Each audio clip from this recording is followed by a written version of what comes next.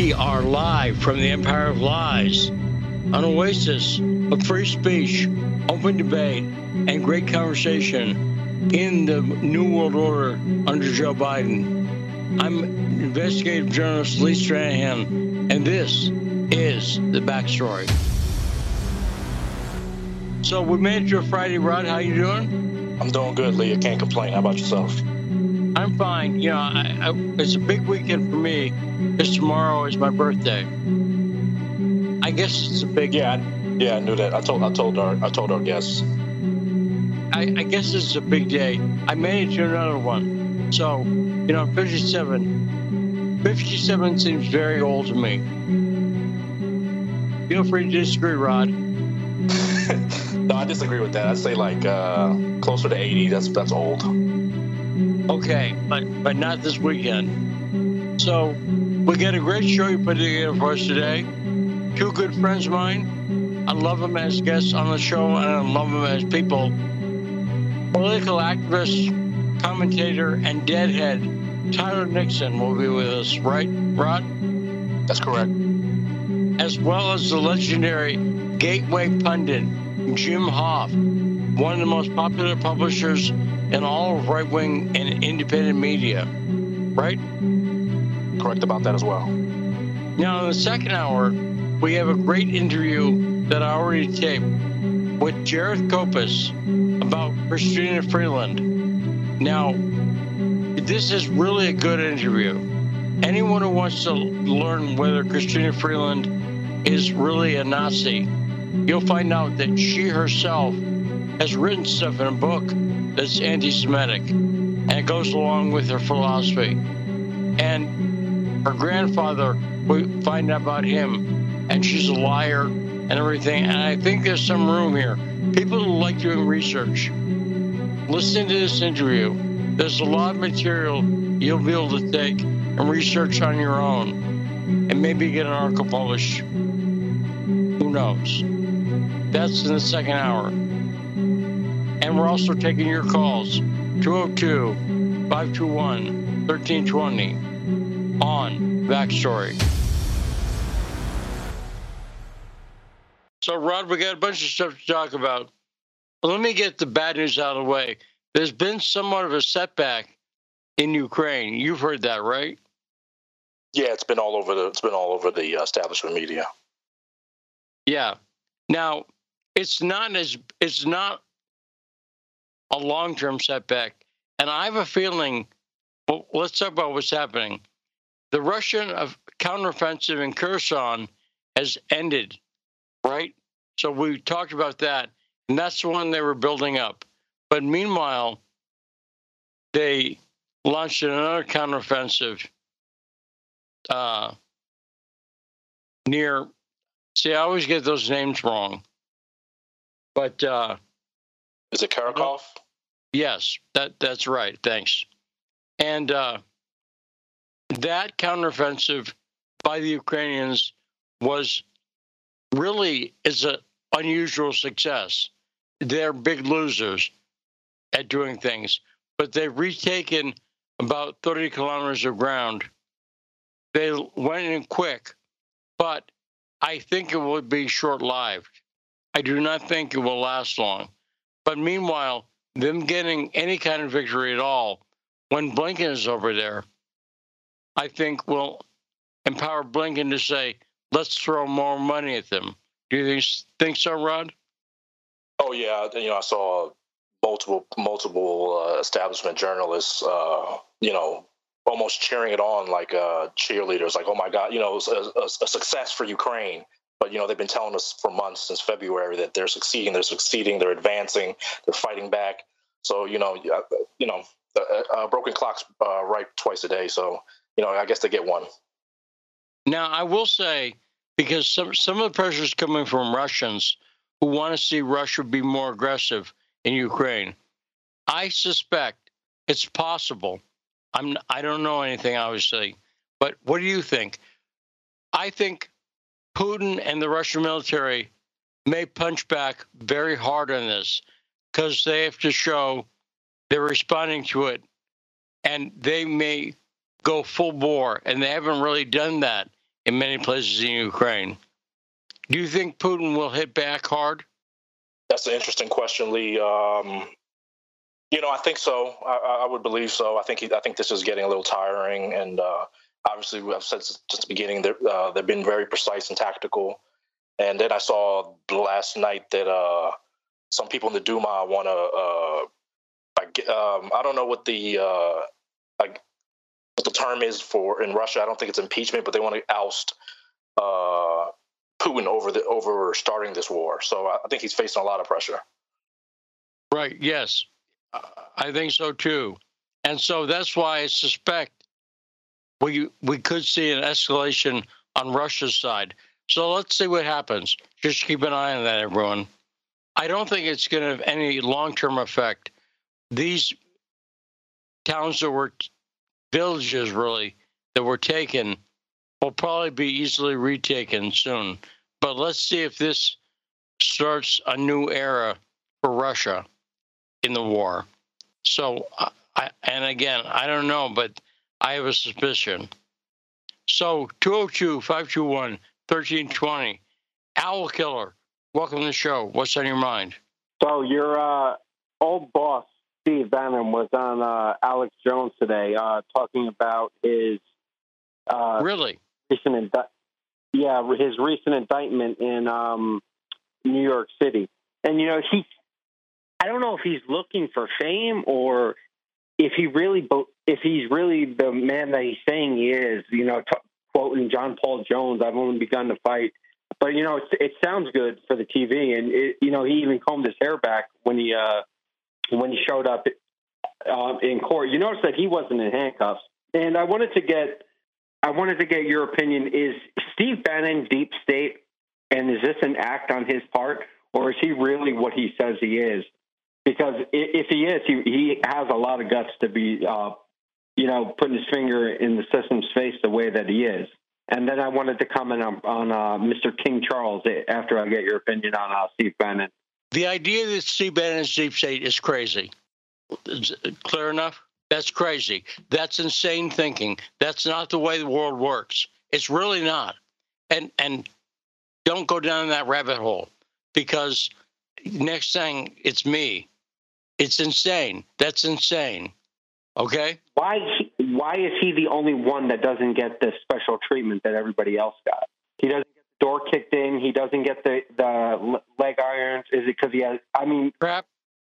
I don't know, but Steve Bannon got normal treatment. Everybody else that we can name 5 or so examples, they got special treatment. They got weird treatment, but Steve got normal treatment. Steve got what people normally get. Why do they give him normal treatment? Possibly because a lot of people are watching to see how they deal with people. But Steve's not the anomaly. Other people are.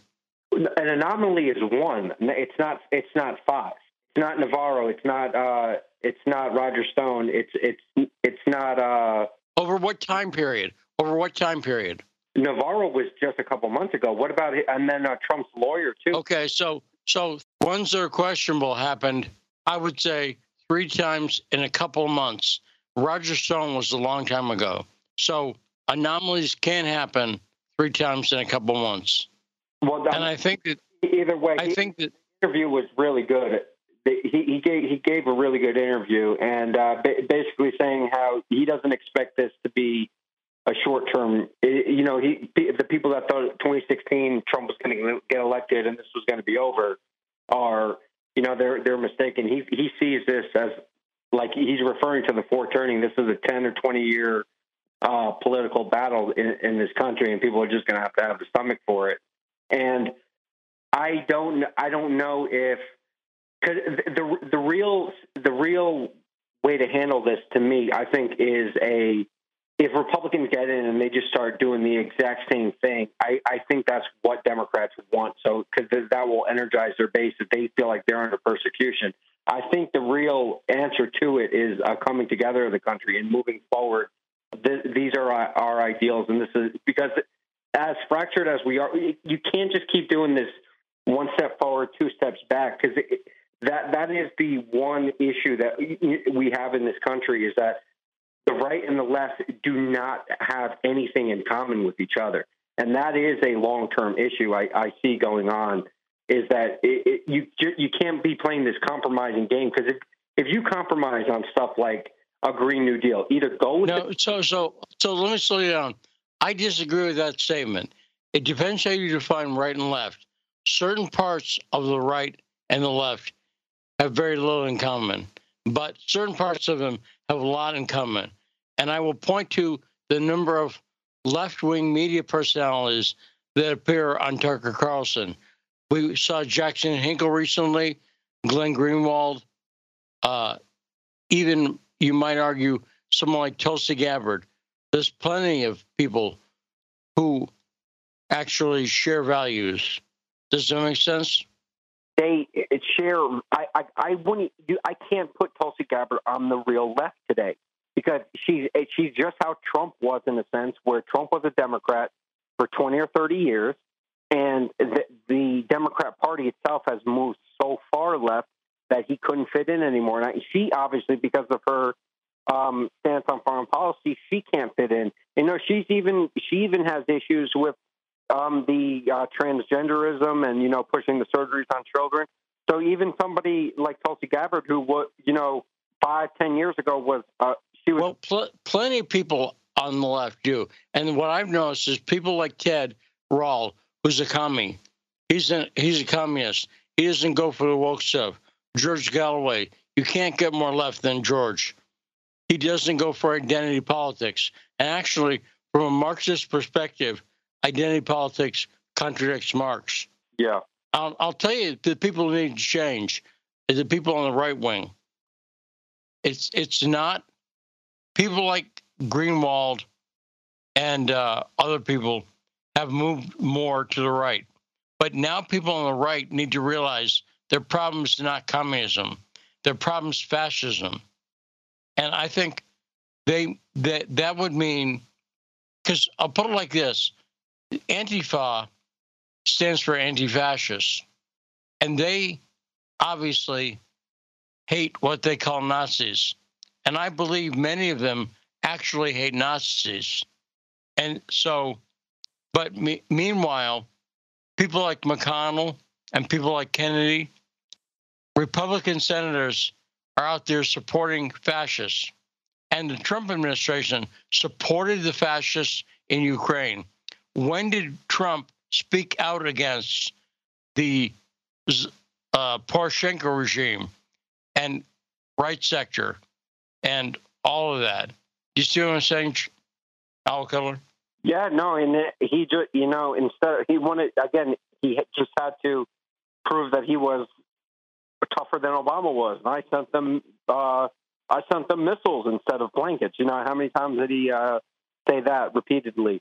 I agree with that. But as far as the idea of, oh, we're going to cut spending, or we're going to keep spending, oh no, we're going to come to a middle ground. There is no middle ground. Either you, with situations like this, the same thing where we're going to go with half a Green Deal, or we're going to go complete. You know, we're going to go complete oil. There's no middle ground on those issues.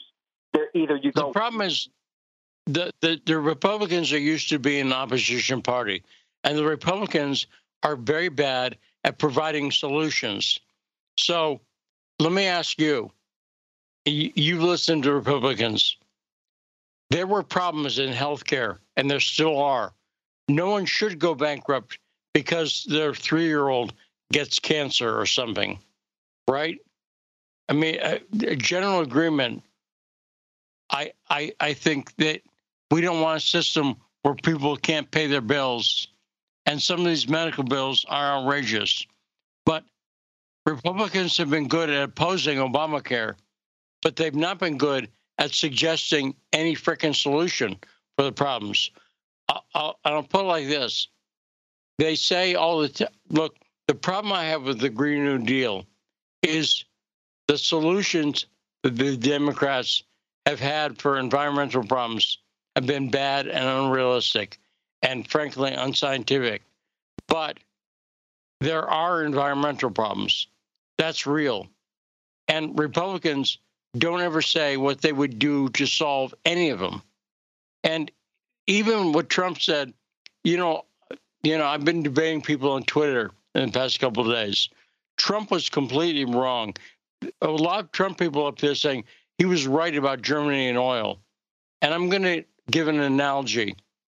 So Trump said Germany's overdependent on Russian energy.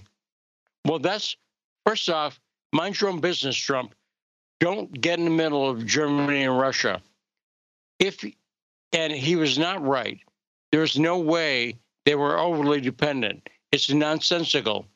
If you live across the street from two gas stations, okay, let's put it in real simple terms. There's two gas stations, and one of them charges twice as much. So you go to the cheaper one because it's the same gas, and you buy almost all your gas there. Are you overly dependent on that gas station? No, it's mutual. It's a mutual beneficial relationship. That's exactly right. Then if later you decide to boycott the cheaper gas station because you don't like the guy's politics, maybe the owner's a Democrat, you say, I'm not buying from him. So you boycott him. At that point, who's created the problem? Who created that problem? You did, right? Because you chose to boycott. He would still sell to you. And this is, I think, it's all killer. This is what Germany did with Russia. Germany and the U.S., Trump sanctioned people all over the place. And the way he's made people stupid on this issue, when I thought of this gas station analogy, I think it's a good one. Do you see any problems with what I'm saying there, Alco? No, not at all. But I remember I brought that up with Jason on your show, that they champion, and the reason that the parrots are doing that on Twitter is because the people that they listen to are saying Trump was right on it, and they tell Trump he's right on it. So he sticks with that. He's so easy to, for somebody that really does have a grasp on a lot of things. He's very naive in certain areas, and he just, as soon as, if you flatter him, he will, he'll take the side that you flattered him on because he likes the praise. And right now he's liking the praise that he's getting, like he's a fortune teller, that Germany was dependent on Russia. You know something? Jared Kushner was giving an interview to Michael Savage, and one thing he said was Trump and Putin were having a conversation. Like, he said that Trump and Putin got along very well. And Trump said to Putin, hey, are you worried about China? They got a big population and, they may want to expand. And Putin said to him, well, you're the one who's building a wall on your southern border. And Trump just was like, gave him a face like, yeah, good point. So, he does try to do that, where he tries to, he wants to be the show in town. That's basically what you're saying. It's like he wanted Germany to be purchasing oil from the United States, and it just goes to, I don't like Jared Kushner, but that was a pretty insightful the picture that he painted into how Donald Trump operates. And he really understands how Trump operates, and that's why he's able to manipulate him so well. But great call, Alco. I got to move on. But thanks for the call. Great call. We'll talk to you next week, buddy. Thanks to our great caller, Al Killer. Now, Rod, do you agree that Republicans are bad at providing solutions for problems? They're terrible at it, Lee. They're terrible. Like you said, I wasn't too very interested in politics when I was younger. In 2004, we had a Republican named Sam Katz, white man who was running against John Street in Philadelphia. And he was going to win. He was going to win. I'm pretty sure he did win, but the Democrats did what they always do, and they started calling him a racist and all this other stuff. And they didn't have a reply to that. They didn't have a response to that. They didn't know what to do. And here we are almost 20 years later on the national level, and they still don't have a response for, just being called racist and white nationalists or white supremacists. They don't have any solution to get across to the common person. Yes. Yeah. No, I agree. And political change takes a long time. Speaking of taking a long time, let me talk briefly about the Queen. We didn't really talk about that yesterday. Al Killer called in with some comments. And I saw Russell Brand, the comedian and political commentator. Russell Brand had a great video about the Queen.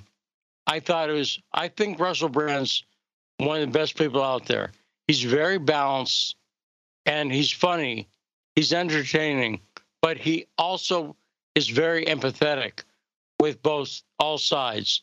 And he points out, and we don't really have the equivalent of the Queen. Again, I'm not big on monarchy, but who do we have in our public life in America who's been in the same role in terms of people's brains? Just think about this. If you lived in England, unless you're 80 or something, the Queen has always been a part of your life. From Elvis to the Beatles to Spice Girls to now, right? She's always been there in the back of your mind. Do we have anyone in America who's like that? Not that I can think of, Lee, off the top of my head. I really can't think of anybody like that. No, right. And I really couldn't think of anybody like that either. And he pointed out she's not just a human being, but she's a symbol. And for England, she's a symbol of something. And that symbol is, and one of the things that represents to a lot of people in England, for better or worse, is with all the crazy changes, it's been a source of stability for people in England. Does that make sense? It's been something there that you can count on. Yeah, I've been hearing God Save the Queen as long as I can remember. So, yeah, I understand. And so he pointed out when a symbol like that, you lose a symbol like that, especially in a time of massive change. So it gave me a good perspective on that. And I'm not going to go, I don't feel the need to go. I just, there's a lot of points that can be made about royalty and about monarchy. But in a sense, Queen Elizabeth was put into place in that position. She didn't have a choice about being put in that position. And, the country of Great Britain has lost a symbol of stability. And at a time when there's already so much, we've talked about the leaders changing so much. We've had Liz Truss replace Boris Johnson just 2 days before. So in a time of instability, it's a little weird for people in England. So we'll talk, I'm sure, to some of our English friends next week about this. But I thought Russell Brand's comments on the Queen were quite good, and people should seek them out on YouTube. Now, have you been following the Duke BYU racial slur scandal? Yeah, Lee, it came to my attention, and you might as well hit me with a. No, I'm not going to say that, but I was just so surprised that I know where BYU is because of sports. It's in Utah, and I heard about this Duke girl. I know Duke well. My girl's from the area, and so I know Duke well as well. And to hear that this young black woman, 19-year-old, said that a young white man in the audience of a volleyball game was calling her the N-word for 2 hours straight. I just found it to be the most unbelievable thing in 2022. Yes, because you'd think a person sitting next to him would do something, right? It's a Mormon school. I haven't been around too many Mormons or a Mormon population like Utah, but I would expect that if they started hearing that, the whole audience would be like, you know what I mean? They would all turn and gasp and like, yo, what are you doing? Mormons have they're a little, I guess, itchy about the race issue. You could see it the way Mitt Romney talked. Now, we have that clip about they're talking about this. It turns out BYU did an extensive investigation. And how many examples of the N-word did they find, Rod? -10. Right. So There's a guy in the audience calling her Whitey. That's what you're saying? Is that the negative? Pretty much, yeah. Pretty much. Ofe, honky? Were they doing that? My favorite is Ofe, and I hardly hear anyone say it because it's very 70s. But someone on Twitter said it, and I just enjoy that. So let's play that clip and hear the talk about this latest racial hoax. Hit it. The queen of women's college basketball has heard the story of Elijah Fletcher. Cleotha Abston, a career criminal, stalked, kidnapped, and murdered the 34-year-old school teacher on Friday. Fletcher, a mother and wife, was out on an early morning jog in her hometown of Memphis, one of the most dangerous cities in America. According to statistics, you have a 1 in 12 chance of being a victim of violent or property crime while living in Memphis. I wonder if Don Staley knows any of this. The South Carolina women's coach recently canceled the Gamecocks' home-and-home series against Brigham Young University because a Duke volleyball player, Rachel Richardson, claimed BYU fans taunted her with racial slurs. Staley said, quote, "I just wanted to make sure our players didn't have to endure that, because if something happened of that manner, I don't have the words to comfort them." Really? BYU was scheduled to play at South Carolina on November 7th. Next year, the Gamecocks were supposed to play at BYU. There's been no definitive evidence presented that the BYU crowd taunted Richardson or her teammates. The allegations first surfaced when Richardson's godmother, Lessa Pamplin, a political candidate in Texas, tweeted that Richardson was racially harassed throughout the entirety of a televised volleyball match. Pamplin has a documented history of making anti-white racial remarks and promoting racial hoaxes. BYU has a long history of hosting sporting events on its campus. The school's basketball teams have a long history of employing black players and assistant coaches. BYU is known for its homogeneous white campus. It doesn't have a reputation for using racial slurs at sporting events. Today, a group of state politicians in South Carolina, the South Carolina Freedom Caucus, wrote a letter to Staley and athletics director Ray Tanner demanding the school explain its hasty decision-making, writing, quote, "Why did the University of South Carolina cancel the series against BYU when no supporting evidence existed to warrant such action? Will the University of South Carolina reschedule with BYU and issue a public apology if the allegations continue to be shown as false? Is it now the policy of the university to forego, or more concerning, ignore any fact-finding missions into allegations of wrongdoing?" So we live in an age where the accusation of something like racism is enough. Have you noticed that, Rod? The mere accusation. No one waits for evidence, right? Yeah, and plus, you know, we kind of live in a matriarchy now, so you got to believe all women. So this 19-year-old, you have to believe her, Lee. Right. But there's no proof.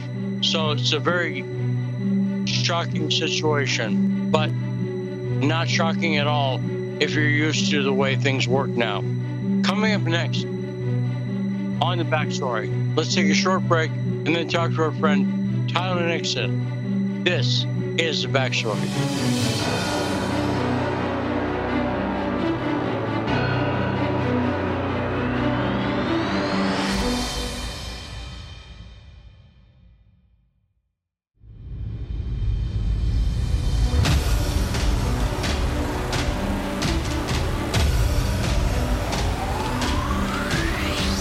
We're back on the backstory and on 105.5 FM, AM 1390. Joining us now is a great friend of the show, political commentator and deadhead, Tyler Nixon. Hey now, Tyler, how you doing? Doing great, Lee. It's good to be with you as always, and wanted to wish you a very happy birthday.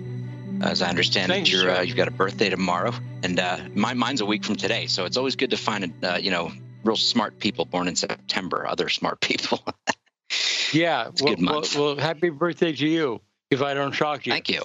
So we've had people like Ted Rawl come on and talk about the history of communist movements in the world. But I'm going to ask you about the history of the dead for a second, because I was thinking about you, because you live in Denver. We've talked about that before. But you know where the Denver Zoo fits into Grateful Dead lore? I don't, although it's right up the street from where I live. Oh, really? So I thought of you because I was telling my girlfriend about Owsley Stanley. You of course know who Owsley Stanley is, right? Bear, yes, of course. Yes. And so if people see the bear, my girlfriend had no idea what the hell's a bear about. You sometimes see a dancing bear. Grateful Dead fans, I'm not wearing my bear shirt. But Bear was a man named Owsley Stanley, and he was the Dead's audio engineer, right? He built the Wall of Sound, correct? No, I don't know that he built the Wall of Sound. I mean, he was involved critically. I think he might have been in prison at that point when the Wall of Sound was constructed. But he was also the supplier of massive amounts of LSD to them, as well as he was the chemist. A genius. The man was a genius. And he was, and you're right about the Wall of Sound. He was, I think, involved, but I think he was in prison at the time. He was definitely critical to their sound and their sound systems and the development of it, for sure. I mean, probably even more than the Wall of Sound. And Owsley was legendary for making what's called Purple Owsley, in this San Francisco acid scene. He was supposedly the best maker of acid ever, right? That's the reputation he had. No question. Yeah, the people would rave about it decades later. And this is at a time LSD was legal, but then they made it illegal, because at first LSD was perfectly legal, and he perfected his craft during that period, but then they made it illegal. And do you know where he eventually had a lab? Across from the Denver Zoo. Oh, really? Interesting. Yeah. I didn't know that. Oh, so I thought of you. Little dead lore locally, right up the street. Right. Because the big, I assume the dead lore also is they've done so many great shows at Red Rocks, right? Oh, yeah, sure. And in Colorado, generally. They used to play the McNichols Arena as well. No, they've got a real big track record here. But there's a little history for people of the Bear. There you go. I'll have to find out where it was. A house across from the zoo there somewhere? One of the neighborhoods there? I'm not sure. I assume. It was at a time when he was, driving around, and he had a rolling lab because he was trying to avoid the cops. I'll tell you, man, it takes real genius to be able to do that. I mean, it is not some kitchen type process to synthesize LSD. I mean, it requires some serious. I mean, there's dangerous chemicals and there's so many steps involved. I'm waiting for someone to figure out this would make a good TV series or movie. You agreed? Oh, his life would no question probably more interesting than the band. Well, kind of equal, but I agree. Yeah. So, well, I mean, they were musicians. Owsley was all kinds of stuff, all kinds of crazy things beyond the music. And he was. I think he and Garcia were in the Army together, weren't they? Or was it Robert Hunter or Owsley? I'm trying to remember, but I know I think it was Owsley was in the Army in the early '60s when Jerry was in, which lasted about 6 months. I'm surprised it lasted that long. Now. Do you have any comments on the death of the Queen? Do you care? Well, I thought you and Owl Killer, speaking of owls or owls, I had a great back and forth. Yeah, exactly. Had a great back and forth. And I was just intrigued by your comments, actually. I honestly, I have trouble getting any sort of like either sentimentality or, like when Pope John Paul II passed, that was a big deal to me. At least, as someone who is a student of history, as someone who grew up with him as the Pope, I think the the monarchy in England is given far too much attention. Obviously, their wealth is what all that exists now. I mean, yes, they have powers over the government there. Appointment, obviously, of the prime minister, and they're true, real powers that reside still in the crown. But it's so antiquated. I agree. I would add wealth and celebrity. Yeah, as exactly. Meghan Markle's yeah, and that's the only thing that's kept it. I think. From basically just falling on the rocks of, or say the dustbin of history, however you want to say it. And I personally, I think look, the greatest, most intense interest was obviously when Diana was, the Princess of Wales, I guess it is, and her death. Obviously, I think there's a lot. I mean, there's a lot. There's something to be said for the stability of it that it provides to the people in the UK, but it hasn't really stopped the UK from devolving into a bit of a police state. And the Queen, I mean, where she's basically just sort of sat there while they have all that's gone on, particularly the lockdowns and things like that. I mean, she was not in her 90s. I mean, but that being said, I think. These sort of figureheads that have some level of power, but by what divine right? I mean, just by sheer hereditary succession. I mean, it's not just antiquated; it's really reactionary, and I think it's something that should be that the people there should consider phasing out permanently, because it's such a throwback, to the ultimate sort of untouchable or unassailable, at least by any democratic means, autocracy, monarchy. No. I mean, again, the divine right of kings or the monarchy. It's like you can't touch them. No, they're God ordained by God to rule you, and whoever they're merely being coming out of the right womb makes you somehow. It really embodies, I think, the worst sorts of elements of wealth and power and nepotism and whatever have you, and sort of again, unelected power. So I don't know. People seem to have such reverence for it. I personally, I don't have disdain or hostility towards it, but I also certainly hold no reverence. I don't think Queen Elizabeth was anything. I mean, yet she was an historic figure, but maybe coming out of World War II, but otherwise she was just sat there, and events happened around her, and she really did nothing that I saw to advance humanity in any meaningful way. Well, I would agree with that. Let's bring on our friend Jim Hoft from Gateway Pundit. He's online now. Jim, how you doing? Hi, guys. Hi, Lee. Hey, it's an honor to be with you, Mr. Hoft. I'm a huge fan of yours and your brothers, and as is Roger Stone, who my client and friend, good friend. And the Gateway Pundit is just where it's at as far as finding out what's really going on. And thank you. Well, thank you. Very nice. Appreciate it. Yeah, and he even says that when you're on the show, Jim. He said before how big a fan he is of Gateway Pundit, and you were nowhere near a microphone. So he means it. Oh, all right. And you're going to enjoy being on with Tyler. Tyler grew up down the street from Joe Biden. Did you know that? Really? Yeah, he knew Hunter. Yes.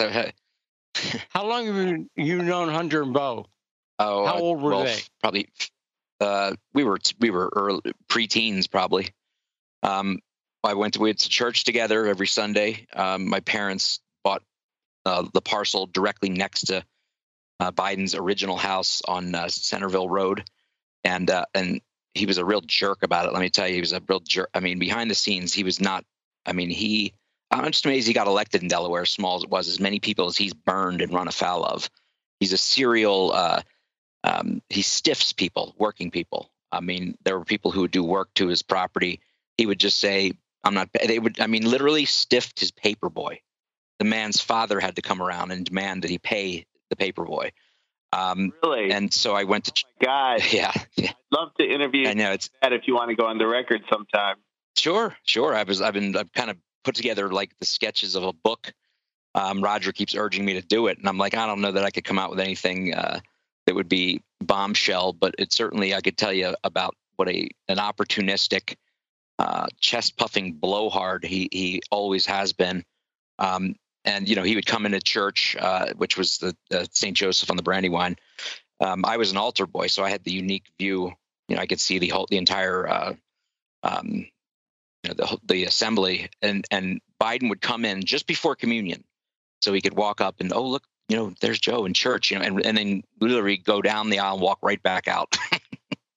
I mean, it's just like, no, you can't sit through the liturgy of the word with the rest of us or any of the rest of the ceremony. No, it's got to make the appearance, and gosh, yeah, he's just Biden is just, oh God, I feel like I've been afflicted with this man. I went to high school with Bo and Hunt, and that's where Joe went as well, the same high school. So I'd see him at homecomings, and but yet my first campaign besides Reagan Bush 84 was John Burris for Senate, because I felt Biden was a dangerous menace back then, even as a 12-year-old, and worked the entire summer stuffing envelopes for Burris and doing lit drops and you name it. And Tyler's also worked on a happy note for people like Newt Gingrich, right, Tyler? Yes, that's correct. I joined Newt's staff in the summer of '94, so it was a good time to join. Certainly, he was minority whip, and with Tony Blankley there in that little shoebox office off the House floor. Next thing we know, they're proposing the contract, and boom, it was like speaker, and suddenly we're just we were walking on air. Those were heady times. I wish we could see those again. Now, Jim, I'm curious.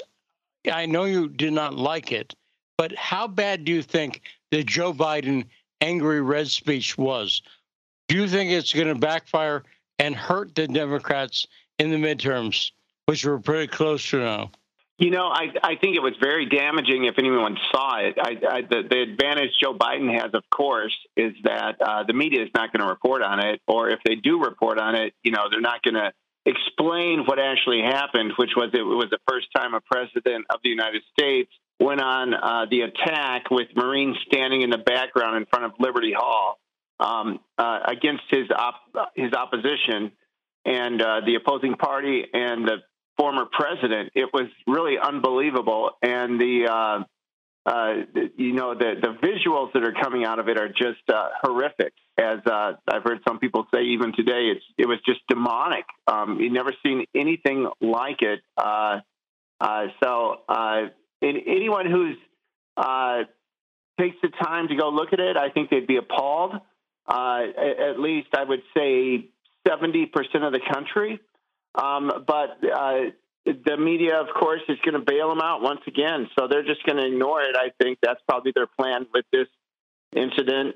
And they're just not going to report on it. And they're going to report on other things like, Donald Trump keeping all these documents at Mar-a-Lago. How dare he do that? Ronald Reagan was a good judge of character. And I think he had lived a very sort of diverse life, being exposed to all kinds of different people, and particularly living in Hollywood, the more let's just say less uncouth people. And he certainly nailed the left in the speeches he gave in the early 60s, very prescient. One thing that he wrote in his diary, he wrote 4 words about Joe Biden. And I think the man summed him up even before Joe Biden was really anything. And he said, smooth, but pure demagogue. And it's funny because, when people unfortunately succumb to senility, usually the last faculty to go, whatever it be, or character trait, is the strongest one. So we have the unique position of a president who's basically a senile demagogue. And, the statements he made in that speech are beyond despicable. I mean, the statements, the lies he told, the mischaracterization, and it doesn't surprise me. Joe Biden has always been a pandering opportunist and didn't care. And he's really one of the original modern day demagogues. You listen to his speeches in the mid-1980s, like the NAACP, where he basically accused outright Republicans of being racist, in no uncertain terms, at a time when that was a really explosive racism. Term. Let me talk. That's a good segue, Tyler, because you've got a piece of Gateway Pundit right now talking about Lloyd Lightfoot. Lloyd Lightfoot, Greg Abbott, and the governor of Arizona, they're now sending illegal immigrants who come across the border into Chicago, correct, Jim? Yeah, that's correct. It's been going on now for a little while. And Lloyd Lightfoot, of course, has said that is racist.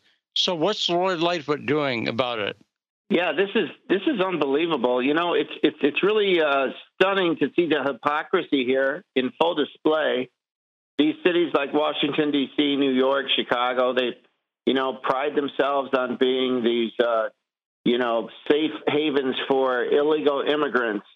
And yet when the governors of Texas and Arizona start sending just a trickle of the amount of illegal aliens that are coming into their states. As we know in Texas, the Del Rio sector, there's over 6,000 people a day streaming across just that one passageway into the United States. 6,000. They're not sending all 6,000 to New York or Chicago or D.C. They're just sending a couple busloads. And these mayors are going crazy. They supposedly run sanctuary cities, but they are losing their minds. And Lori Lightfoot came out this week and called Governor Abbott inhumane and a racist for pushing and sending a couple busloads to Chicago of these migrants. So what happens then is, as we reported at Gateway Pundit, so what happens is then she takes these same migrants and she buses them herself over to one of the affluent suburbs there in Chicago, and without explaining, without warning, she's dumping them off in one of these affluent suburbs. So she's doing the exact same thing that she's accusing these governors of, and sees nothing wrong with their actions. So it really is unbelievable to see this in full display by the left. And just shows that they can't take a dose of their own medicine. They don't care about the people of Brownsville or any of these other cities. They're being flooded with people. But right. when, as you say, a trickle comes to their city, they freak out. Tyler, what do you think about that? I think that the Democrat Party, it basically is the political expression of psychopathology. I mean, it really is. I mean, hypocrisy isn't even a word that's sufficient anymore to describe just the diabolical, completely lacking any self-awareness and purposefully so, and yet at the same time projecting their crimes onto innocent people. I mean, it's really, again, I mean, we're dealing with psychopaths and sociopaths to a lesser extent, and that's the only way to explain it, frankly. And until we rid ourselves of this, this infection, this cancer that is this current Democrat Party, it's just going to keep getting worse and worse. Yeah, scourge, exactly. That's a great word for it. Is it a scourge? And you're not going to disagree with that, are you, Jim? Oh, no, I think that was spot on. It's just, it seems in decision after decision, the left today is just taking us off a cliff, and and yet they're unwilling or unable to see the consequences of their decisions and what's happening. Right now in Europe, we're seeing these all-time record in electricity rates. The prices, they're skyrocketing. They cut off all of their domestic supplies of oil and gas and coal, and they depend on Russia. Now Russia's blocking it off, and their energy costs are going through the roof. And yet we have then governors like out in California, Governor Newsom, at the same time is talking about eliminating gas and coal and going green in California, and their prices are going through the roof, and they can't keep up. They're having roving blackouts. I was just talking, Lee and Tyler, with a friend before I came on with you guys. Her parents came from Armenia, and when they got to the United States, 30 years ago, they were like, wow, this is amazing, a society where your electricity's on all day.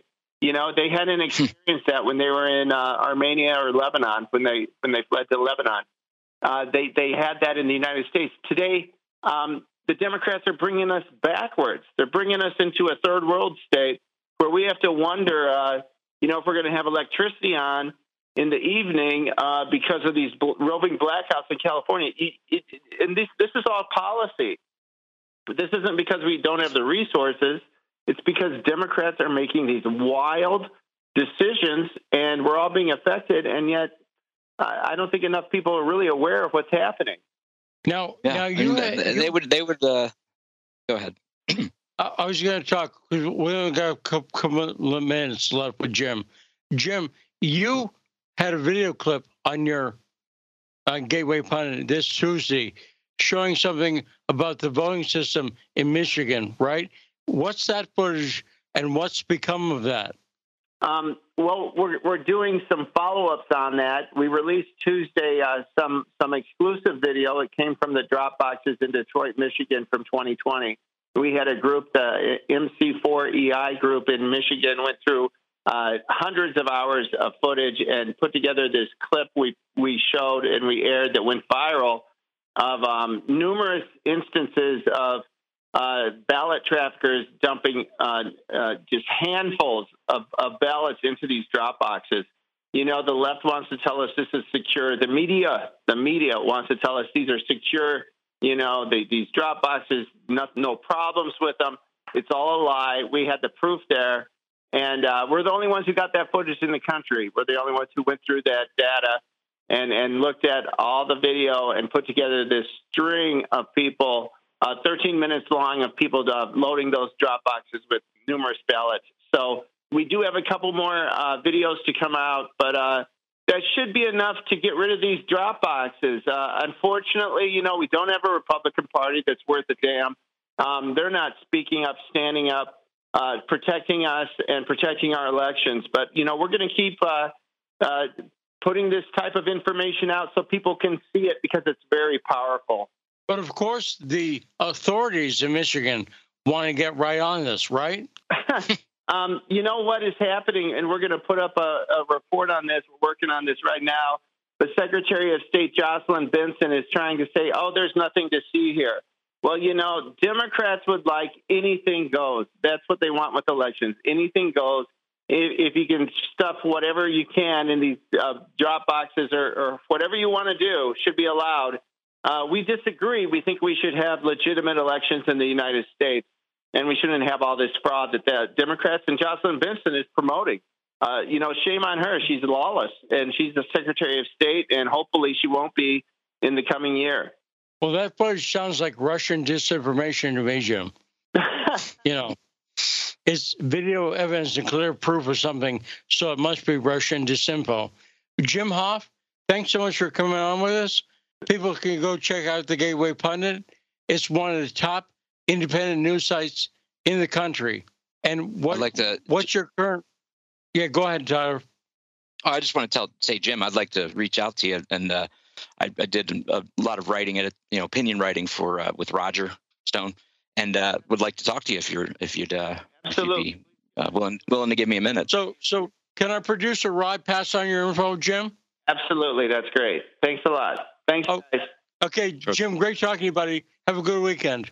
That's Jim Hoft from Gateway Pundit. And let's take a short break. When we come back, we'll do a short segment with Tyler responding to some of this stuff. And that's coming up next on The Backstory.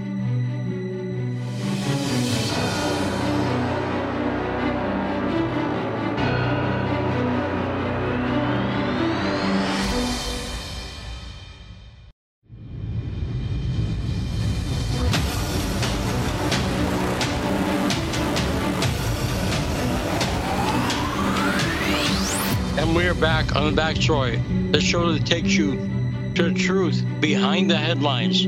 We're joined by guest host, co-host Tyler Nixon. And we got, let me do the boom first. Let me have you do it, Tyler. You get the honors. You are listening to The Backstory.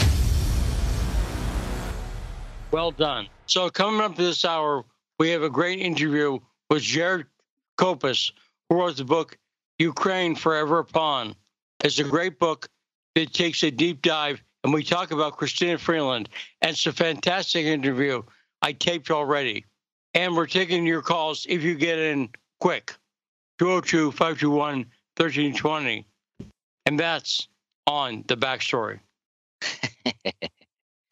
Well, before you get to your next call, I just wanted to point out, if I may, that I think it's really interesting. If you look at the current incarnation of the radical left and the Democrat Party, they're very Stalinist in their tactics, but really ideologically and sort of in terms of their entire sort of approach to things, they're really Maoist. If you look at it, they don't care who. I mean, they don't even care if they killed their own. I mean, you look at Stalin, the purges. That was more of Stalin's paranoia. With Mao, the deaths were engineered, and millions of Chinese people, his own people. And that's something that's unique. I think is to that's thread of authoritarianism, is that these people don't care if their own citizens, they don't recognize even the citizenship or the sort of the kinship of a nation, because they have this larger agenda, and they will kill as many of their fellow citizens as necessary, or inflict as much pain and destruction to accomplish their ends, consolidate their power, and frankly, rule perpetually. Well, I'll take it back to the dead for a second, because I made this point earlier in the week. I made the point that the Dead, as a band, their politics were, kind of all over the place. They did benefits for the Panthers, but one thing's for sure about the Dead: they were anti-authoritarian. You agree, Tyler? Absolutely, yeah, anarchist, really, in a sense. And until, of course, Jerry passed away, and they had a lot of money and a lot, something to protect, but still, nevertheless, got in bed with the Bay Area Democrats. So, that's not particularly. It's a mixed bag, like you said, I think. Yes, but while they were an ongoing concern as a band, they were clearly anti-authoritarian, and in fact argued against certain things they were asked to do, because they said, we're not going to tell people what to do, right? That's true, yeah. They just said they didn't want to use their prominence, the influence of their fans for any political ends other than altruistic or charitable type causes, like the fight against HIV, AIDS, basically, that kind of thing. But good for them, right? And the people on the left who I like are anti-authoritarian. Not everyone on the left. I think the left tends to skew that way because they're in favor of government action. But not everyone on the left is authoritarian. Do you agree with that? Is that true in your experience, Tyler? No. I would argue that basically those people who are anti-authoritarian are not actually on the left. They might share some viewpoints in terms of government action concerning, social welfare issues and things like that. And certain key hot button issues. But to me, all authoritarian ideologies are left wing. And also, I think, because otherwise, what do you have? I mean, they want this false paradigm. Oh, well, fascist is right wing authoritarianism, and left wing authoritarianism. Well, where does that leave libertarianism? The on the spectrum, authoritarianism is at one end, libertarianism is at the other, or anarchy, or whatever, voluntarism. So, they've got their whole spectrum kind of screwed up. But I think that what you see with Glenn Greenwald, people like that, and the principled liberals, I'd say they're liberals. They're not left, though, if you want to get down to it. I mean, there's a difference to me, and I've always differentiated between a liberal and a leftist. And I think,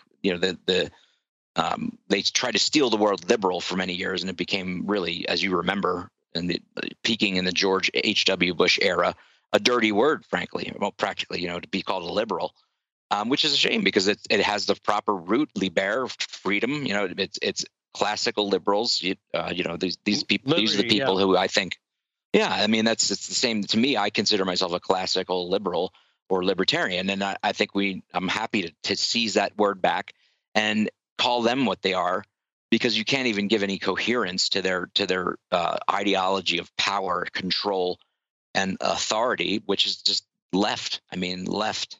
And that's what it really in so many ways fits them. You're left. Whereas right in many ways, similarly, I think, the right is right and the left is left, and they're going to leave you out. You're going to be left behind with the left. But, if they want something as ridiculous as I got to go to the call because we got a hard out coming up. So you got 202-521-1320. Our friend Ingrid in D.C. Ingrid, quickly, what's on your mind? Okay, so the quick version, Juan Passarelli's film, the war on journalism, the case of Julian Assange. We're going to be screening it here in D.C. on the 18th at the library. And as it turns out, this is really a work in progress. He's adding things to it. He's been very busy because he's going to be into some film festival in Berlin. But the version that we're going to be screening is actually newer and more than what's currently available on the internet. You can see it on YouTube or on Vimeo, the war against journalism. Well, I don't want to rush this because, again, I have a definite out. But can you tell us where people can find out more about the screening of this Assange film? I'll call in again. I can't tell you too much more because we're sort of up in the air on who's going to be the guest and whether or not we're going to be live streaming. But Joe Laurie is going to be hosting. It's going to be at the Cleveland Park Library on Sunday afternoon, September 18. Okay. Please go back with that info. And I've been thinking about the video stuff, but it's harder than you might think. So I've been thinking about it, but it's tricky to do what we talked about. So great call, Ingrid. Thanks a lot. And do you think, Tyler, real quickly, that Assange things about this war, Russia versus the New World Order in the form of Ukraine, would be different if Assange were free now? Oh, well, that's a tough question. I don't know. I honestly can't formulate a coherent answer because who knows what he would have gotten a hold of, but would it have made a difference? Because his imprisonment sort of is part and parcel. I mean, would the media be different? Would it not be the propaganda machine that it's become were Assange still around? I don't think so. I think it would be just as, we would see just as much deceit and propaganda and mass deception, really, I guess you could say. Well, I think that's whether Assange is free or not. Tyler, and we now have to break because I want to thank you, Tyler Nixon, for great guest co-hosting. It's an honor to be with you. And thanks so much to Jim Hoft for calling in as a guest. And check out the Gateway Pundit. Now let's go to the... We still got time, Lee. Oh, forgive me. I thought it was 10, but it's 20. Shall I sing Happy Birthday to you? Oh, please don't. But... Yeah. Good call. They say it's your birthday. But you know how conscientious I was, Command Central, even though I had the time wrong. We have 10 more minutes, Tyler, but we still have that clip of the Vegas. Okay, did you hear about speaking of Assange, a journalist was killed. He wrote for the Las Vegas Review-Journal. He was in his 70s. He was an important journalist in Las Vegas. Did you hear he was murdered in his driveway in Vegas? And I was just, I hate to say it, the Democrat politician who apparently, allegedly perpetrated this heinous crime looks just like any run-of-the-mill Democrat freak that you would find in politics and Democrat politics in any given state or municipality, frankly. Sort of, really, really thin personalities, unhinged, power mad, and maladjusted, malcontent. And this guy epitomized it.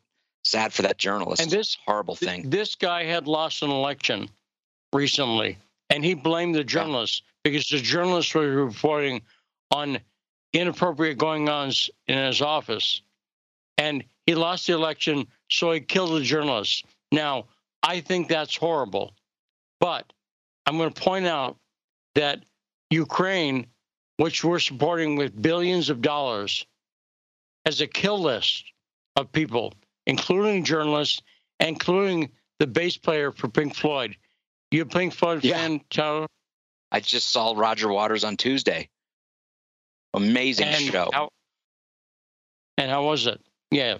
Oh, amazing. I mean, some of the political messages, I think he unfortunately mixes in a bit of the woke stuff, but otherwise, I mean, he's just, I know where his spirit and his ethos are, and I agree with him on so much. And he just puts on a, generally I would be somewhat repelled, I guess, or repulsed by someone who would mix any sort of politics, especially sort of radical liberal politics, into a musical performance, especially music that I love. But I felt it was really powerful the way he did it. He's a great storyteller, and this show was just, I mean, it was really singular. Every time he goes on tour, it's a whole new thing. But he mixed in some great new songs, and also just did some great Pink Floyd standards. And the sound was just, I mean, it was crystal clear. I was up in the nosebleeds, crystal clear and booming. And they had a 4-point stage that almost formed like a cross, sort of almost like a Celtic cross, not like a traditional crucifix. And he would go and walk out to the end of the, each one for parts of different songs. So you'd see him like right there out there alone, either playing bass or singing. He is just a genius and an international, a global treasure for what the music that what he's produced over the last 50 years. And the fact that Ukraine would have him on a kill list, those people should be marched out of there by our forces, frankly, or anybody we have there, as the criminals that they are. I mean, that is disgusting. Whoever's responsible for that is a war criminal, as far as I'm concerned. At minimum, so let's play a clip about what happened in Vegas, because I want to protect the rights of journalists to tell stories without being killed. And that goes for people in Las Vegas and people in Ukraine and people on tour. So let's play the clip. Hit it. Of open murder. This is a terrible and jarring homicide, one that has deeply impacted Las Vegas. This is very serious. A Democrat politician looks like he murdered a journalist in cold blood just because the journalist did his job. He took his First Amendment rights and his life with a knife. Isn't this what the media warned us would happen? Didn't they tell us that journalists were under attack? Then why all of a sudden, when a journalist gets slashed to death by a politician who didn't like the coverage, the media can't find any place for the story? Have you seen the story anywhere? CNN's barely touched it. And they didn't even mention the accused killer's a Democrat. Same with the New York Times. Short little story, no mention that he's a Democrat. You'll never hear about it again. A Democrat just murdered a journalist. Does the media only care that the Saudis do it? Jamal Khashoggi got hacked up, and we heard about it for years. And he wasn't even an American journalist. And now an American politician stabs an American journalist to death in Las Vegas. And the media doesn't talk about it because the politician's a Democrat. The level of malice and just vicious, animalistic animus that it takes to, I mean, when he could have just shot the guy in the head and walked away. No, he had to stab him. I mean, a horrifying, vicious, horrible way to kill somebody, to die as well. And not to mention the amount of blood that this guy apparently couldn't conceal that was found on his shoes as he and walks in dressed as a woman. I mean, this is like, and Jesse Waters is right. No, you don't hear about it. But if it was a Republican, it would be banner headlines nonstop, round the clock. Breaking news, the latest in the Republican killer of a journalist, no less. I mean, it's just sad. One of their own too. They don't care to report on this poor man who was doing his job, unlike doing the job they don't do, frankly, the propaganda machine, the corporate media, and paid for it with his life because of some kooky, whacked out Democrat megalomaniac. Well, I'm glad that Jesse Waters brought it up. I wonder if Jesse Waters brought up Daria Dugina, a 29-year-old woman who's a journalist covering stuff in Ukraine, who's blown up in Moscow.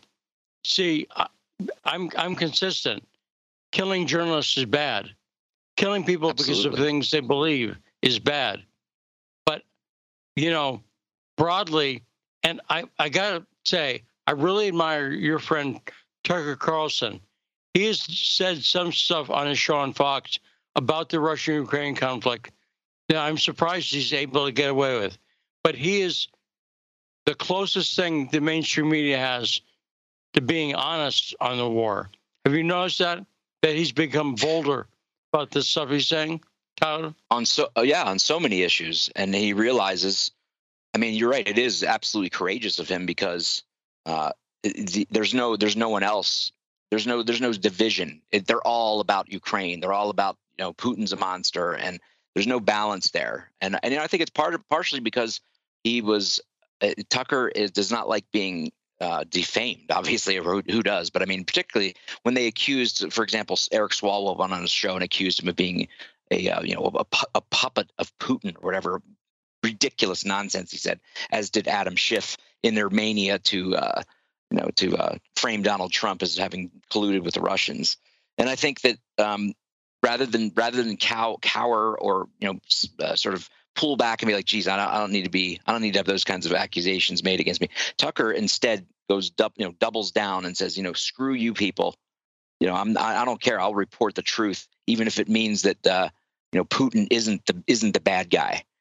And he's done that, and he's been a lone voice, frankly. Very, very little. I mean, Fox is the only one that's not just in the tank for for Zelensky and that whole sort of criminal oligarchy. And they're not as bold. People like Sean Hannity are pretty bad on it, but Tucker's great. Do you think personally, the real quick answer, because now we're really almost out of time. Do you think it changed for Tucker when his family was threatened by Antifa? Antifa mob went to his house. Did that affect Tucker him? Yeah, I think it did. I think there's been a number of things that have shocked him because he never was subject to them before, and it's exposed to him on a personal level just how ruthless and how unhinged and how far these people are willing to go to get their way. And I think that really pisses him off. His mild manners as he comes across on screen. Behind the scenes, he definitely is. He gets hot about it, and I don't blame him. Okay, now we're actually out of time. Coming up, a great interview with Jareth Copus on the NATO Nazi, Chrystia Freeland. It's packed with so much information. You're going to stay tuned. Thanks again, Tyler. We'll talk to you soon, buddy.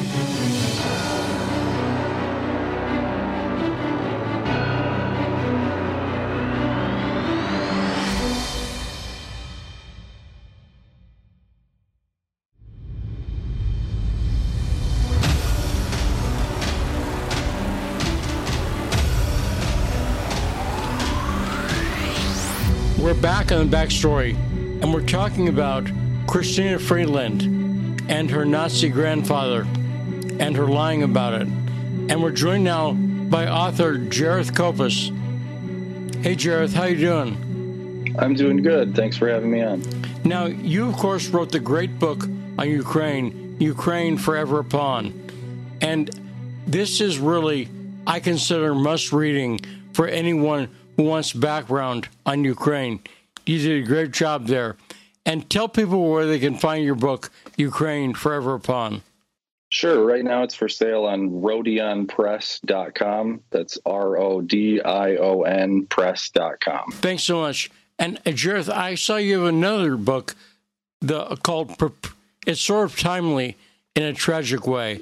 We recently had this mass shooting in Memphis, and I don't think that was avoidable, probably. The guy shooting people at random. But maybe you have something to say different, because you wrote a book called Preparing the Worst and for the Worst. And tell people what the subtitle of Preparing for the Worst is. It's being able to cover everything from mass shootings to tornadoes to hurricanes, you name it, any major event that's detrimental to your health. I try to cover just a little bit. And that sounds like a very practical, helpful book. So What caused you to write that? Well, I've always been interested in kind of self-preservation, being able to survive on your own without having to necessarily have help from our government or our police or even anybody else. So I've kind of fallen into being able to rely on my own instincts to assist my family and cover anything negative that happens in our life. And when it comes to mass shootings, broadly, what's your advice on mass shootings? What's quick advice you give to people on avoiding them? Because that sometimes seems like a bolt of lightning that's difficult. But what is your advice, Jareth? My main advice is don't try to be a hero and know where exits are. If you know where multiple exits are, whenever we go into a store, into a mall, which isn't very often, we always know where at least 3 exits are, whether they be employee or whatnot. If there's a shooting going on, don't be afraid to use the employee exit or exit through anywhere, but always know your exits, and that will help you tremendously. And again, people can find that on the Rodion Press site? Correct. Okay, Jareth. Now let's get into this thing with Chrystia Freeland. Yesterday on the show, we had Mark Sabota on, and Mark misspoke. He thought Chrystia Freeland was up for Secretary General of the UN. That is not true. What's being, I would say, floated, and we'll talk about that if you agree, is the idea that Chrystia Freeland would be put in charge of NATO. And Mark pointed out yesterday, she'll never get UN General Secretary. And that's right, but that's not what she's up. I agree with him on that. And I actually think Chrystia Freeland could get voted in as the head of NATO. Oh, definitely. Yeah, I believe that would be, it's the ultimate goal, because she's been kind of groomed from her beginnings, from age 11 almost, for that ultimate goal of having some sort of major global position. And NATO itself, having her Nazi roots with her grandfather, that would be the pinnacle, really, of her career and kind of what she's been pushed for her entire life. And really, it puts her in a position to declare war on Russia. Definitely. So, now you say from age 11, that's because her grandfather, Michael Chomiak, she grew up near him in Canada, right? Yeah, her mother actually divorced her father when she was very young, and they moved to Edmonton, which has a very large Ukrainian diaspora population, which included her grandfather. So he kind of became that father figure, that male role in her life, and he, being a major Nazi propagandist, really was able to start her out with that indoctrination at a young age. She started out in a group called Plast, which was essentially, it's kind of like a Scouts, like the Boy or Girl Scouts we have here, but more oriented towards the style of a Hitler Youth type group, where they really indoctrinate politically. And this was specifically Ukrainian, the idea that Ukrainians were freedom fighters during World War II, that people like Stepan Bandera were actually out to fight both the Nazis and Russia and were fighting for an independent Ukraine. Now, we'll get into some more detail, especially on her grandfather in a second. But let me address the question that comes up with a lot of people. They say, basically, so what if her grandfather was a Nazi? It doesn't, you don't control who your grandparents are. And I think that's true, but it's not true about Chrystia Freeland. Is it fair? Would you consider her a Ukrainian nationalist and a Nazi? I definitely would. The groups that she's been facilitated with, that she's been orientated with, have clear anti-Semitic and clear Nazi roots, and openly Nazi roots, that if she were not a Nazi or if she were anti-fascist, she would never touch with a 10-foot pole. So she's consistently been with groups who openly either support the Nazi ideology or in secondhand ways have shown their fascist roots. Now, she's also written books, right? Yeah, she's written, I believe, 2 books, and both of them kind of deal with the idea that a very small amount of Jewish bankers are attempting, first they took over Russia, and now they're attempting to take over the entire world. And she even went so far as drawing a genetics conclusion, sort of like what Hitler spoke about, how people are genetically determined to be in a certain class, whether it be rich or poor, and they have a specific genetic code where they join this small cabal of Jewish people trying to take over the world. Now, that sounds like the kind of thing that could throw a snag in her nomination. You would think. Right. So if it comes up, those quotes are available in one of her books, right? Do you remember which one? The second one specifically talks about the genetics, and the first one is more about, it's specifically kind of about Russia. So she talks about it was kind of during the time between the end of the USSR and when the oligarchs were coming into power in Russia, and she talks about a lot of them, Berezovsky, etc., specifically. So aside from that, there's no doubt that Michael Chomiak, her grandfather, who she grew up with in Canada, and I believe she cited him as an influence, correct? Oh, a major influence in her life. She constantly talked about him in interviews, how he was a major determination of what she began to believe, and especially towards her ideal of Ukraine itself. He was obviously a major Nazi propagandist and groomed her from the start to continue really his work. Now, she, like the FBI and CIA, also used a lie. When she was asked about her grandfather, she lied and said it was Russian propaganda.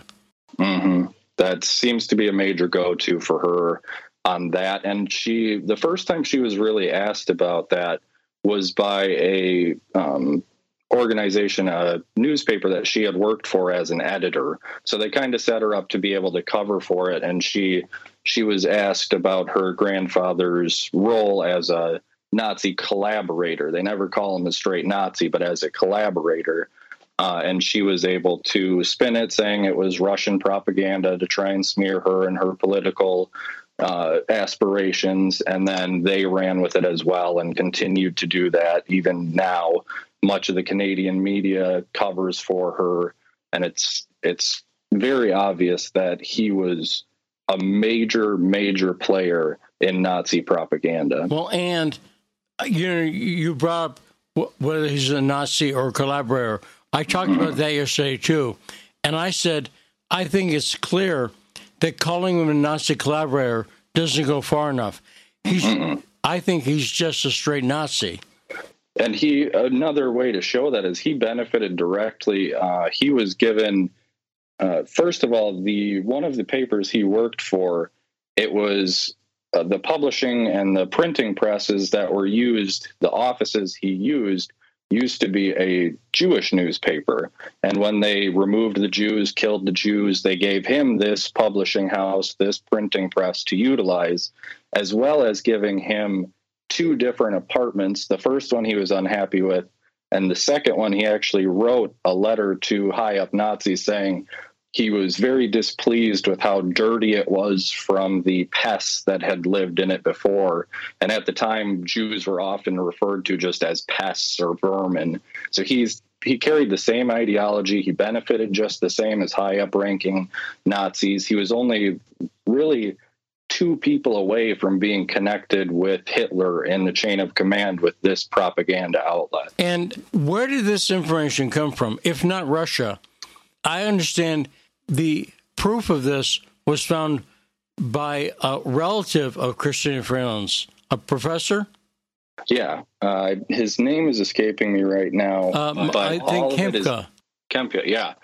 And all of this is very easy to find. It's not Russian propaganda. It's direct sources that can be found really by anybody if they can use a search engine. So for instance, if they search, they could find Michael Chomiak's obituary when he passed away.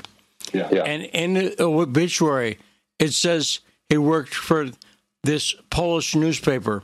Now, by the way, could another objection to her being in charge of NATO logically come from the country of Poland? Was Michael Chomiak any friend of Poland's? No, he actually worked for his boss.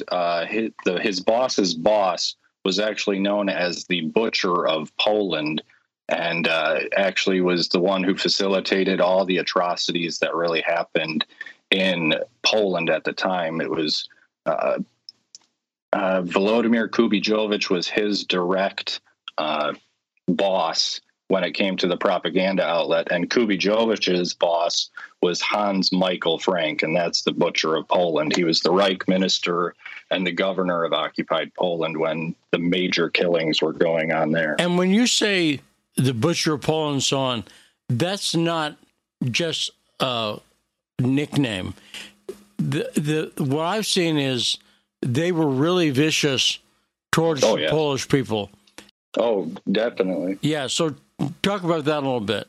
Well, really, they actually call it unspeakable atrocities. You think of Jews being put in ovens and stuff like that, but the things they were doing were even beyond that. It was sadistic, the way they treated them. They were taking joy out of public hangings, of nailings to trees, all sorts of just really unspeakable atrocities. Now, of course, you've seen the footage from Ukraine now about people being taped to poles.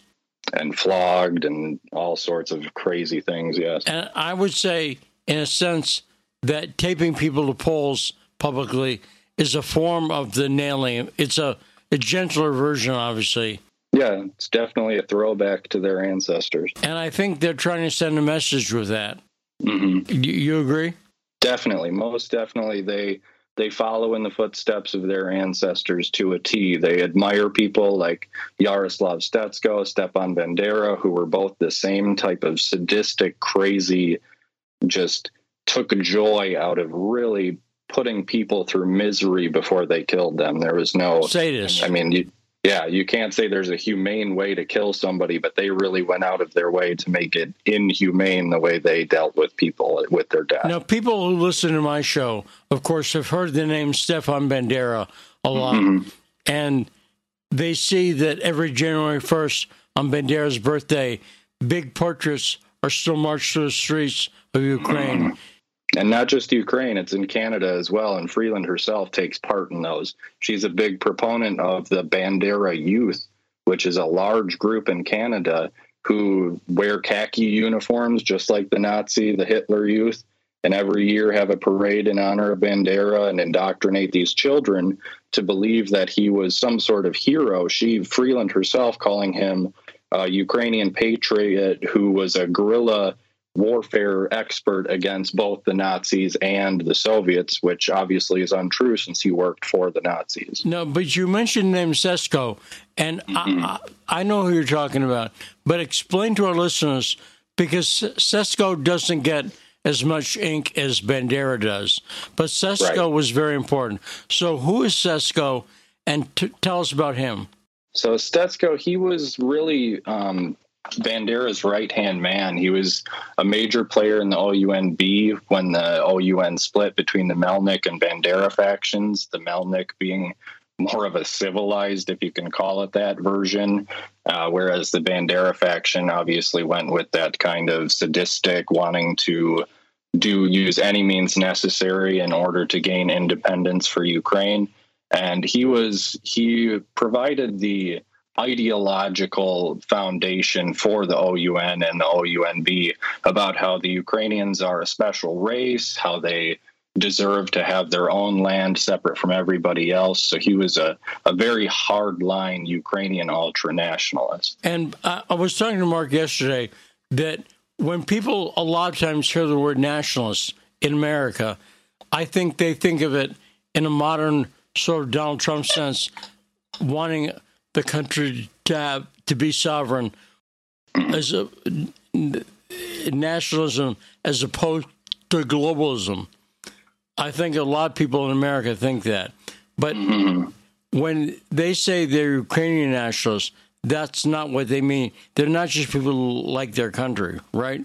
Right. They're people who believe that they, just as the Nazis did, believe that they are a special race, that they are above everyone else. And that others are subhuman, including Russians, right? Especially Russians, yes. And that's what Putin's talking about when he talks about Ukrainian Nazis. Correct. Now, how did Michael Chomiak... So let's talk about a little more what he did in World War II. So he took over this paper in Krakow, Poland, and what was he doing there? He actually was an editor, the editor-in-chief of multiple papers, the Krakowski Visti, the Kolmska Zemilia, a number of other papers. And he was working directly under the Nazi Press Association to spread the ideals, to recruit people to the Nazi cause, and especially to turn Ukrainians towards the Nazis, to show them how they would benefit from aligning with the Nazis. He was a major role in creating the SS Galicia, which was a Nazi division specifically made up of Ukrainian volunteers. He ran constant ads in the papers about how they need to join with their Nazi brothers. He actually printed when Operation Barbarossa started. He said, "At last the hour has come. Our dreams, our ambitions are now reality. This is our resurrection. The invincible German army is bringing us our cherished freedom." So he was a major, if not the most prevalent Nazi propagandist for the Ukrainian population, but just overall as well. The propagandist?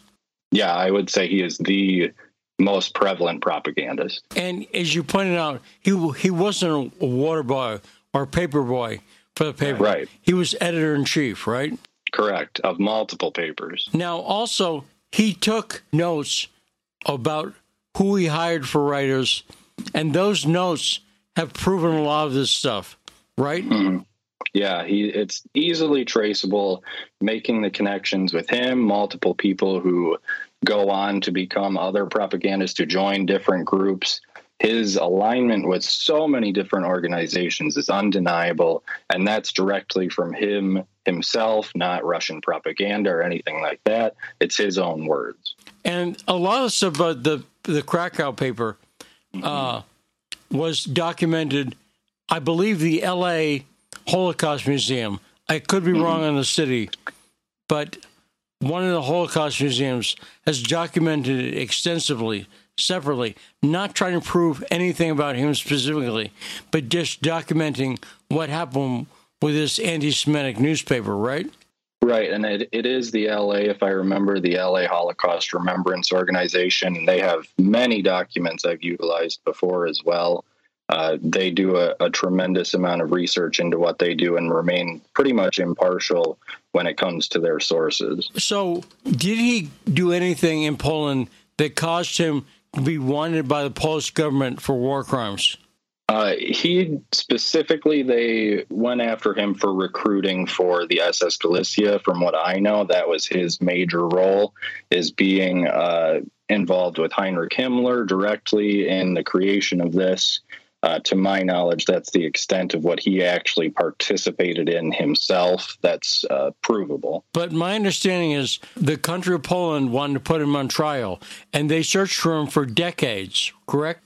Yeah, that's because his affiliation with Hans himself, the man who was in charge of and governor of occupied Poland. Now, they were searching for him for decades, but lo and behold, he was in Canada, right? Right. Like many other Ukrainian nationalists, they were spirited away to North America, that including the man we were talking about earlier, Stetsko. He was the CIA's top informant when it came to many things, and he was brought to our country. Men like Lebed, all sorts of members of the OUN were brought back over to North America to continue their work. Now, do you think there's any way the Canadian government didn't know this guy was in the country? There's no way possible that they didn't know. I'm sure Poland asked, and made it plain they were looking for the guy, but he was hiding in plain sight, protected by the Canadian government. They were most definitely complicit in his hiding from Poland. Now, where in Canada did he settle? That would be can't remember. Was it Edmonton that he finally settled in? Or yes, I believe it's Edmonton, Alberta. Yeah. And why is Edmonton, Alberta a significant place for dealing with these Ukrainian Nazis?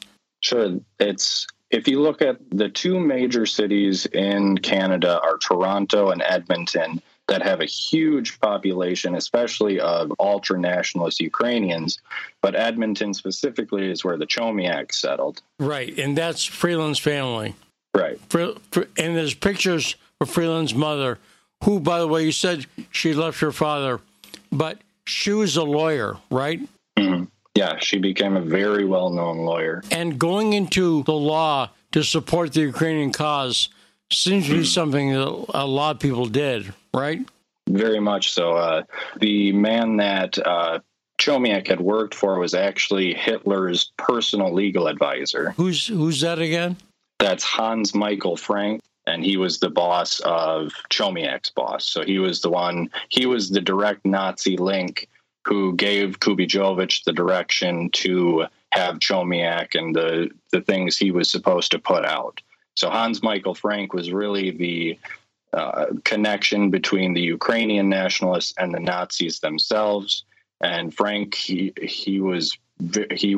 acted as the Reich minister, governor of occupied Poland, as I had already said, but he was personally connected to Hitler as his legal advisor. So Chomiak was literally only two people away in the chain of command away from Hitler himself. And again, Chrystia Freeland grew up with this man. He was a major political influence on her.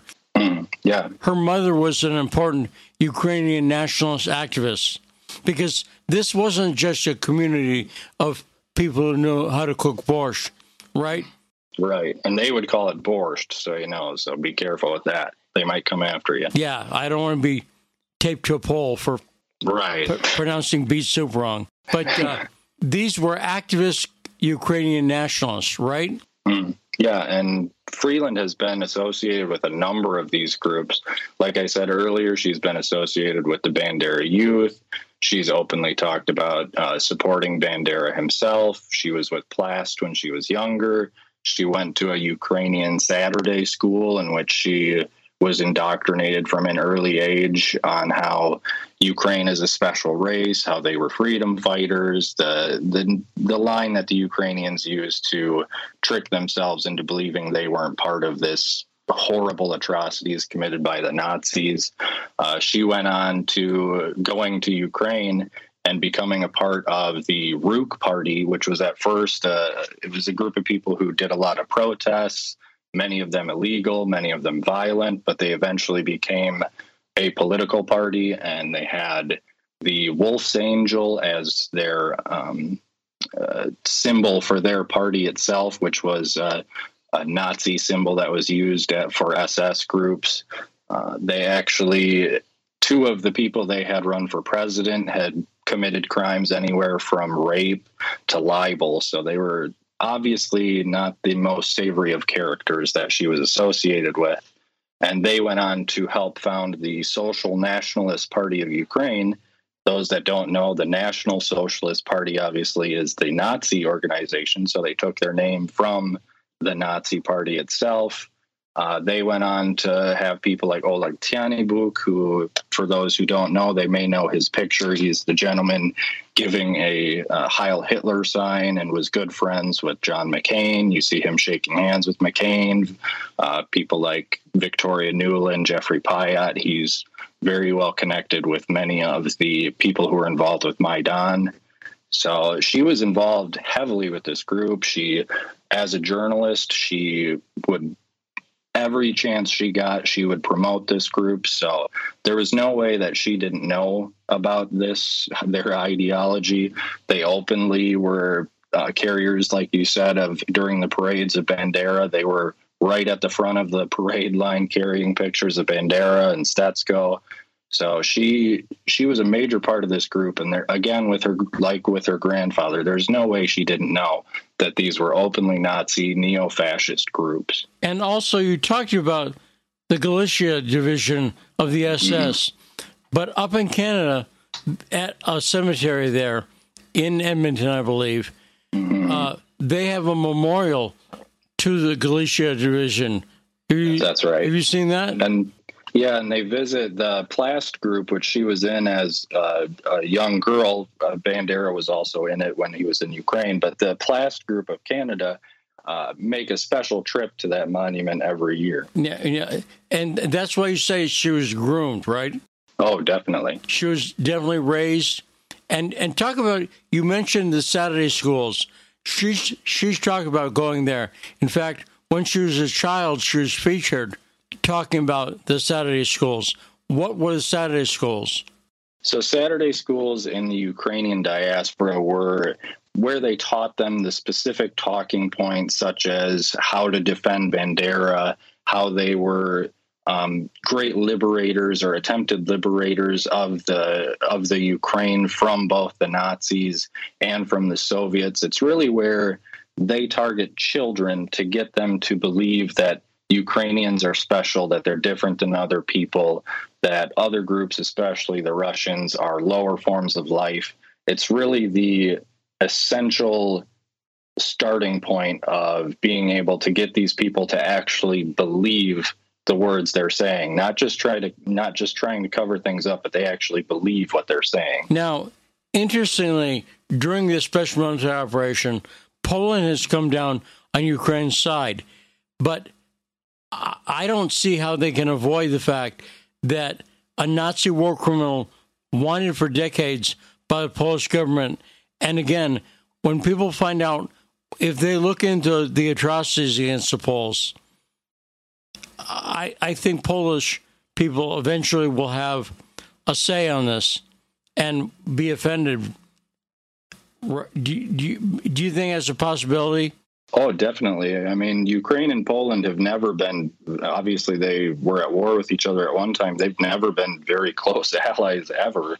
And especially after, like you're saying, the atrocities that were committed against them, especially by the Ukrainian groups that were collaborators with the Nazis themselves. Again, that word collaborators is used to lighten the actual actions that they took and their alignment with the Nazis. So once people are able to see that, which it's not hard to find, yes, that may be a bit of a stickler for them to being allies. Yes, I agree. And there's one site that has drawings that were done of some of these atrocities, and they're horrible. Not the drawings. I'm not an art critic, but it's stunning. Babies nailed to trees and so on, right? Oh, yeah, and this was a very common thing. They would literally tape babies, or not tape, they would use wire and wrap it around these small infants, nailing them to poles, watching them die, and just it's very difficult to talk about. When I was writing my book, I was privy to a lot of these pictures that were taken, and it's disgusting. Yeah, no, and I think that's the material that needs to get out to remind Poland who they're dealing with. Now, who are they dealing with Chrystia Freeland? So there's no possible way she did not know who her grandfather was and what he did. There's no way.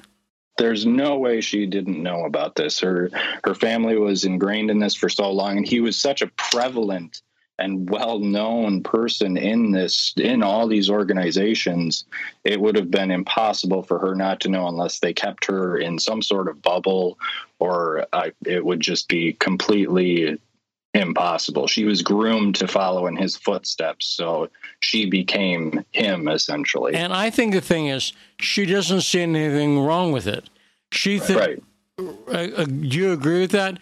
It's not that after reading her books and listening to what she says, it's very clear that she believes all of this, that she's completely in line with these neo-fascist Nazi beliefs. Now, when she was asked about it by a paper, and her office told the Globe and Mail, a big paper in Canada, the biggest paper. Which she worked for as an editor as well. Right.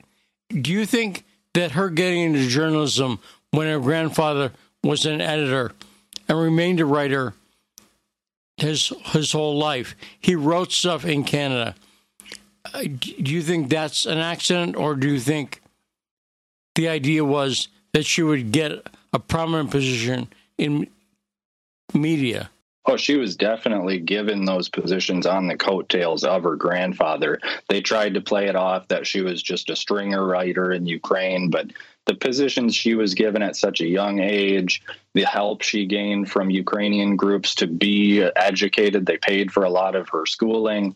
It's impossible that she would have had any other way to get these positions if she wasn't getting some sort of outside help. And her denying it, she flat out lied, 100%. She said it's not true. What do you make of that?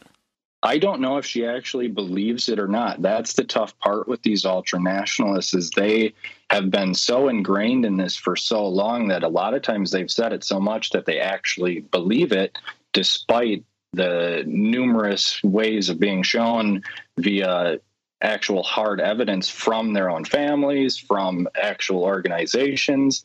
They somehow still believe the lies that they're saying. Right. And there was never a couple of newspapers in Canada wrote the truth.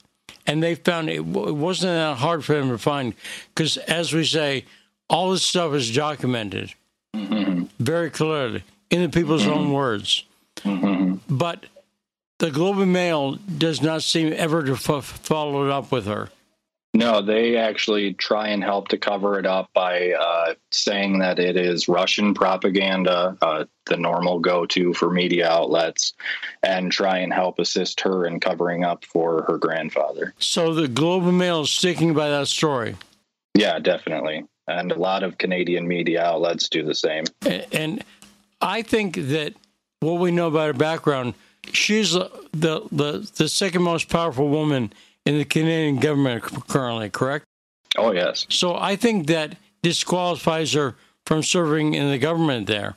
I don't think she should be in any position politically. Do you agree? I would have to agree, especially with the way Canada is trying to come to terms with some of their past atrocities committed against Native people in Canada. You would think it would be a little bit far more reaching than just that anybody who's aligned with these types of atrocities that were committed would at least be looked at a little bit closer. But somehow she and a lot of the Ukrainians are able to still remain under the radar. But, OJ should have said Russian disinformation, because it seems like those are the magic words that make no one follow up on anything. Do you agree? Right. Yeah, if you're a Putin puppet, Russian propaganda, it's instantly you're believed and everything that was said is wrong, no matter what kind of evidence is given. And this is as solid evidence as I've ever seen for something like this. Yeah, it's undeniable. And not all Ukrainians are Nazis. Himka, her cousin, I believe, who exposed a lot of this stuff, he's an academic who believes he's embarrassed as a Ukrainian that too many Ukrainians justify the Nazi background, right? Yeah, John Paul Himka has done a great amount of really good work in trying to get Ukrainians to come to terms with what has gone on and move on from it instead of continuing the lies and continuing the terrible things that come along with that ultranationalism. Now, has she ever responded after some of the newspapers, because as you point out, most of them don't cover it, but a couple of them covered it very well. And you'd think someone would follow up with her. Have you ever seen that happen? I've never seen her have to answer for anything except from places she's either worked for or places that defend her. Now, also, she's very close to Klaus Schwab and the WEF. And we talk about that.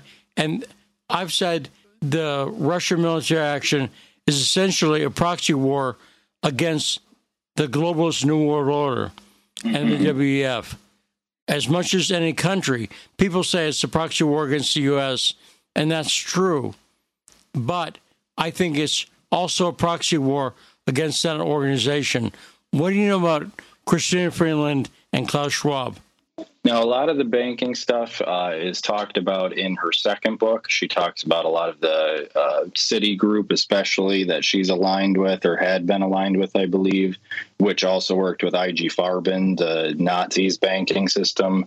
So I'm not largely educated on her role with the banking system, but I do have to agree with you that this is more than just a proxy war between America and Russia. This has grown since the Cold War into something much, much bigger, and it's the entire West that Russia is kind of taking on. The cultural Cold War is continuing between this ultra-liberal and very strange way our country is headed against a more realistic way of how the world should be going, having actual morals and beliefs and things, as a great deal of Russians have. And there's such a volume of info. I think actually what's needed is someone to compile, I dare say, a dossier to put all this material, a big pile of it, because there's so much paper.